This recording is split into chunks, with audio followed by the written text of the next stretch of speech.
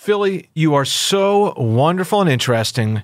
You deserve a local news podcast all your own. Check out the Johncast on the Odyssey app or wherever you get your podcasts.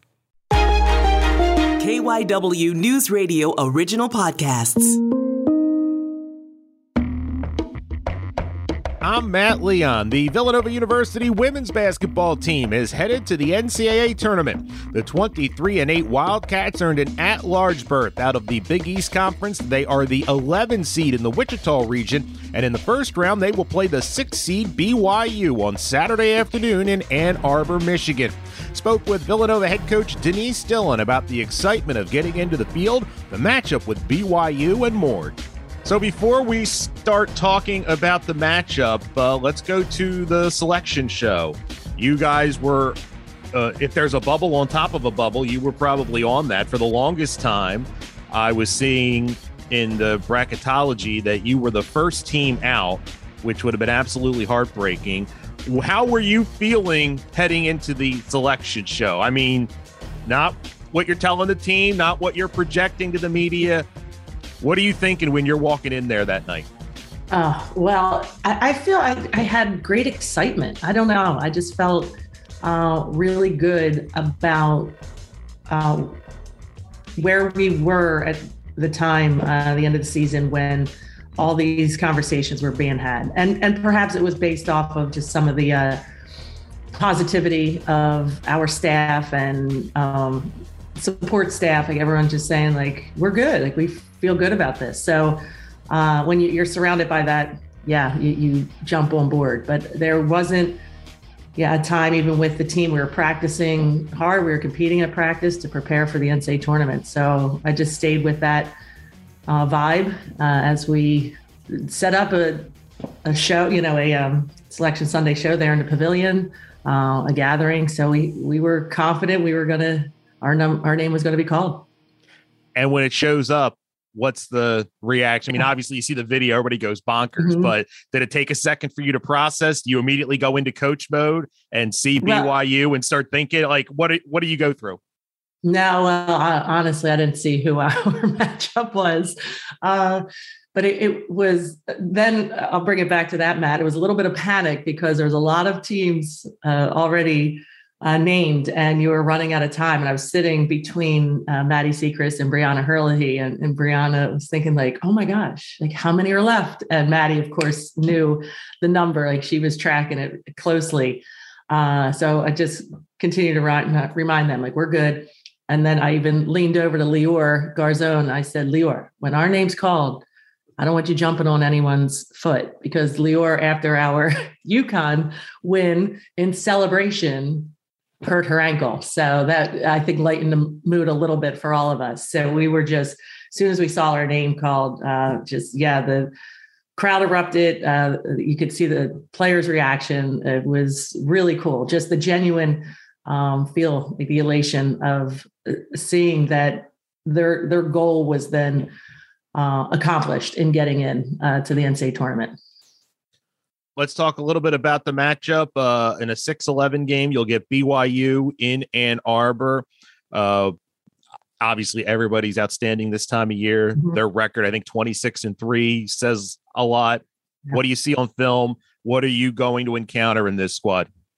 Yes, you nailed it by saying, like, everyone at this point in this tournament is the best of the best. So BYU, they extremely fundamental, very efficient in what they do. And I feel that's been BYU basketball for a stretch of time, but you see this particular group, they're very experienced. They have some veteran players on the team, some transfers who came in, who had experience at other universities and just understand the system and style that BYU plays. I don't feel I feel it's a really good matchup in understanding, because it is a system, and some teams I could compare them to that for our players to recognize is Creighton in their execution of some 5-out offense and cuts and reads, Providence as well. So it's something that our players have seen. Now, when you talk about the individual matchups,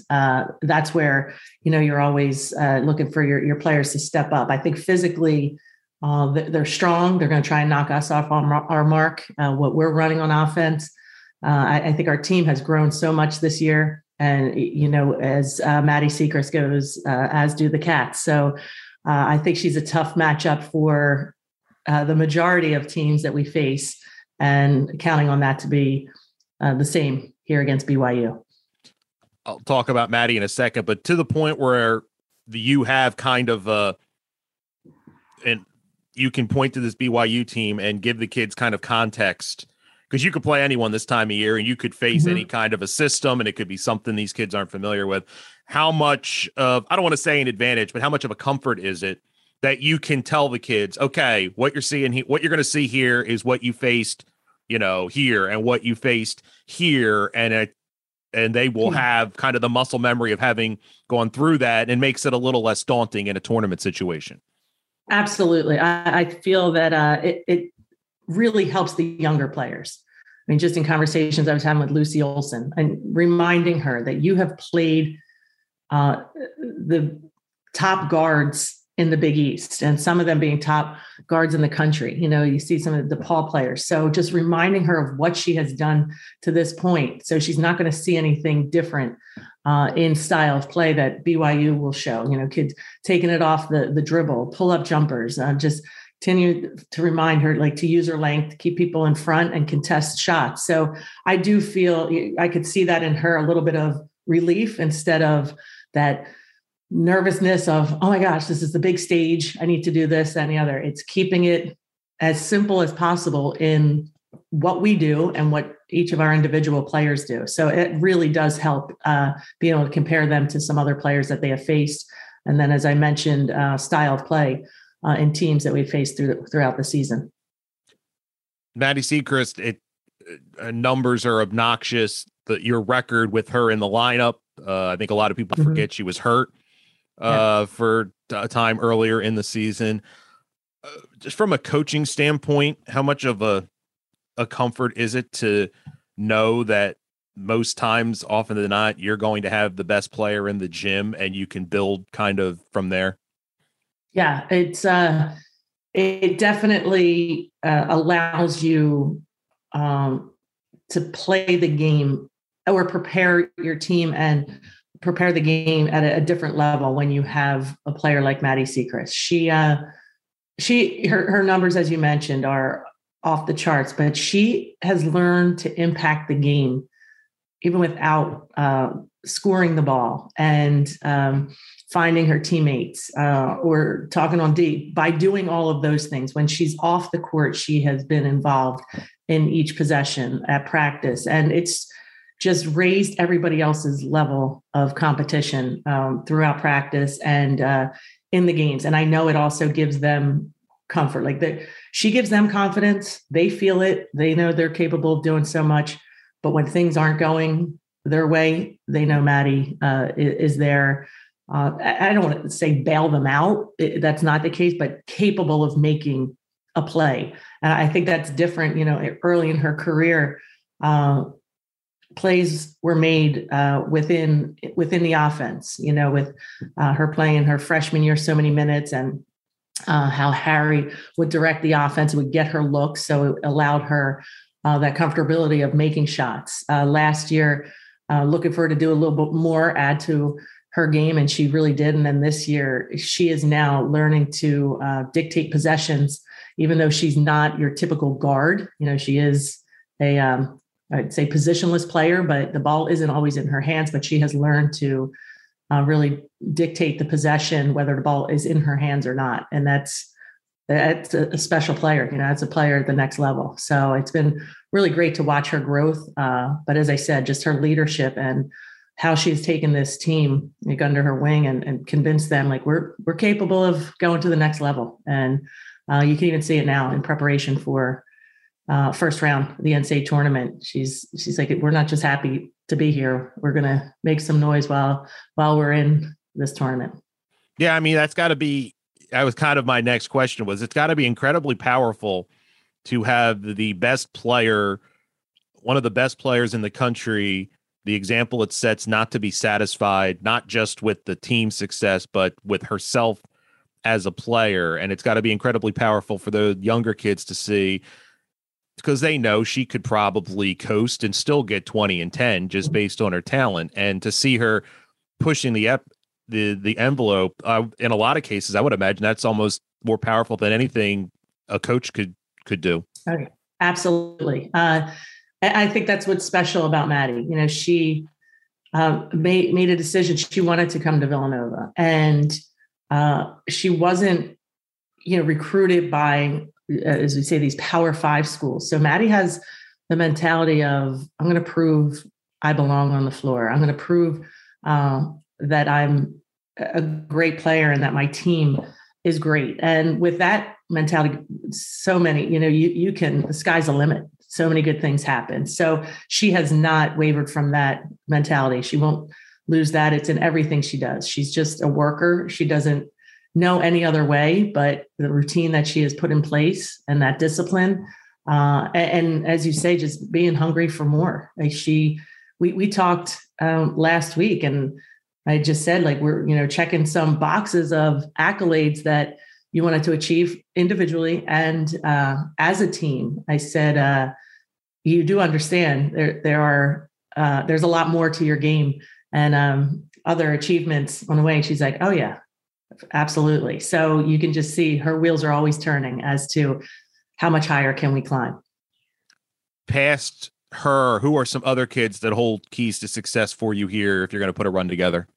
Yeah, it's I would even say just this particular group. I'm going to start with our freshmen, and I wish I had made this recognition to them as a whole. Like I would talk to media about it, but after our loss at Seton Hall, we went on that great run, beat Connecticut, beat Marquette in overtime at our place, played Seton Hall, that it was our 5th game in like 8 days. And you could just see we were running out of steam. And I could see like the team was a little bit defeated, but I explained to them, like, the reason we're in this position and why we're having success this year is because of each and every one of you. But our freshmen came in June with this swag about them. They were just came in open-eyed, like, hey, what do we need to do? We're ready. We're going to compete. We're going to be good teammates. And they have been all of those things. And I feel that they raised our level of competition at workouts and practice from the beginning. And that elevated Maddie's game, Brianna Herlihy's game, Brooke Mullen, Lior Garzone, players who have returned, significant minutes last year and success. But I just give them a lot of credit. I love their attitude. I love, just as I said, their swag, bringing that each and every day. And talent-wise, like, they had it so they can match. It wasn't discrepancy there within their talent, but other areas of growth. You saw Lior Garzone recognized as the most improved player in the Big East, as a sophomore. And we had said when the season started, like, Lior was going to be the X factor. We were moving her into a starting spot. We need her to do more than just shoot threes as she did last year. And just continues to do that, cut into the basket, posting up. Brianna Herlihy, as a 6-year grad student, she's remarkable because she comes in to practice every day as if she's a wide-eyed freshman. Like, what do we have today? And that's impressive because usually you could be like pulling teeth, like, oh, another day, but she resets that mentality each and every day. And I often mention how Brooke Mullen is a little bit of a unsung hero for us. She's doing all the dirty work on the defensive end, making the right passes on the offensive end. I think she's capable, knocking down shots, but there's times she's like, oh, there's somebody else open. She's selfless in finding them. But her number's called. She's going to look for hers. So I just feel this group has really grown in the time we've had with them because of just the mentality of wanting more of themselves and each other. And you guys put a run together last year in the WNIT. Is that kind of a foundational piece for tournament success and understanding what it takes to climb the ladder of a tournament at a high level? Is there, could you kind of see the seeds of this season maybe planted a little bit during that? You could. I mean, any opportunity to continue to play, like, you're excited about it. And when we did string together a couple wins, you could see their excitement, like, oh, all right, like, we're doing some good things here, and beating Florida convincingly, But there's still there's that hesitation of how far can we go? Like you could feel that a little bit. And I had explained to the team, I had a watch party here at my house last year's selection Sunday, knowing we weren't getting in, but I wanted them to see it. I wanted them to feel the excitement of other teams getting in. And I explained to them when we were in that NIT tournament, I said, this is our farewell tournament. This is our farewell to the NIT.